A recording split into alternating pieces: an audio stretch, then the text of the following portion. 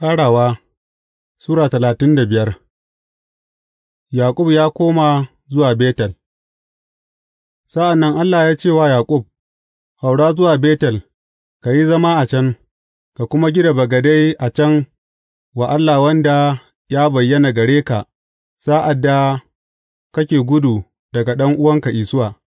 Saboda haka Yaƙub ya ce wa gidansa da kuma dukan waɗanda suke tare da shi, Ku zubar da baƙin allolin da kuke da su, ku tsarkake kanku, ku kuma canja tufafinku, sa'an nan ku zo, mu haura zuwa Betel, inda zan gina bagade wa Allah wanda ya amsa mini a ranar wahalata, wanda kuma ya kasance tare da ni a dukan inda na tafi. Saboda haka suka ba Yaƙub dukan baƙin allolin da suke da su, da zoban da suke kunnuwansu, sai Yaƙub ya binne su a ƙarƙashin itacen oak a Shekem. Sa'an nan suka kama hanya, tsoron Allah kuwa ya kama dukan garuruwan da suke kewayensu, har babu wanda ya iya binsu. Yaƙub da dukan mutanen da suke tare da shi suka zo Luz, wato, Betel, a ƙasar Kan'ana, a can ya gina bagade, ya kuma kira wurin El Betel, gama a can ne Allah ya bayyana kansa gare shi sa'ad da yake gudu daga ɗan'uwansa. To, Debora, unguwar Rebeka, ta rasu aka kuma binne ta a ƙarƙashin itacen oak, ƙasa da Betel, saboda haka aka kira wurin Allon Bakut. Bayan Yaƙub ya komo daga fadan Aram, sai Allah ya bayyana gare shi, ya kuma albarkace shi, Allah ya ce masa, Sunanka Yaƙub ne, amma ba za a ƙara kiranka Yaƙub ba, sunanka zai zama Isra'ila, saboda haka ya ba shi suna Isra'ila.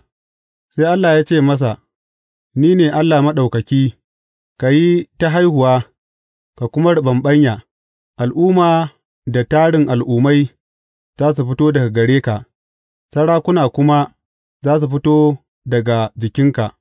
Ƙasar da na ba wa Ibrahim da Ishaku zan kuma ba ka, zan kuma ba da wannan ƙasa ga zuriyarka a bayanka.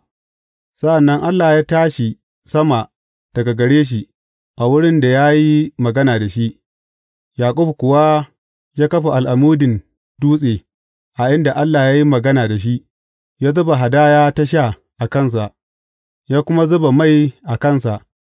Yaƙub ya kira inda Allah ya yi magana da shi Betel.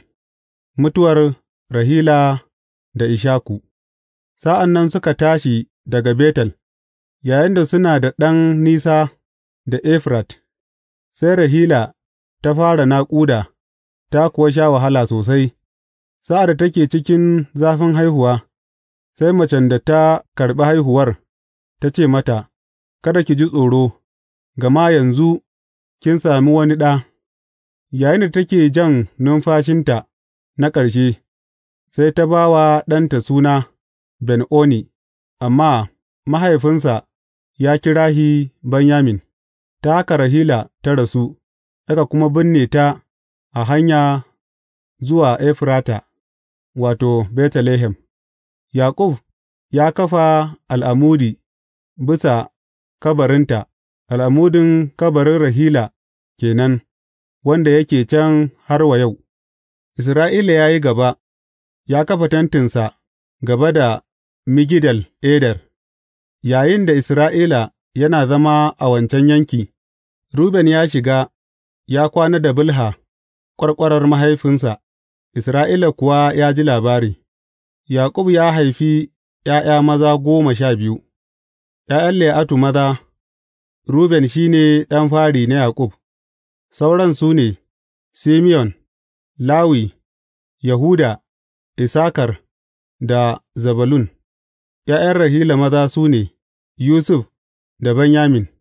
’Ya'yan Bilha maza mai hidimar Rahila su ne, Dan da Naftali. ’Ya'yan Zilfa maza mai hidimar Liyatu su ne, Gad da Asher. Waɗannan su ne ’ya'yan Yaƙub maza, waɗanda aka haifa masa a fadan Aram.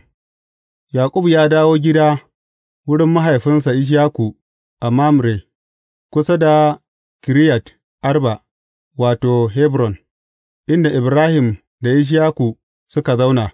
Ishaku ya rayu shekaru 180, sa'an nan ya ja numfashinsa na ƙarshe, ya kuwa mutu, aka kuma tara shi ga mutanensa da kyakkyawan tsufa da kuma cikakken shekaru, ’ya'yansa maza Isuwa da Yaƙub suka binne shi.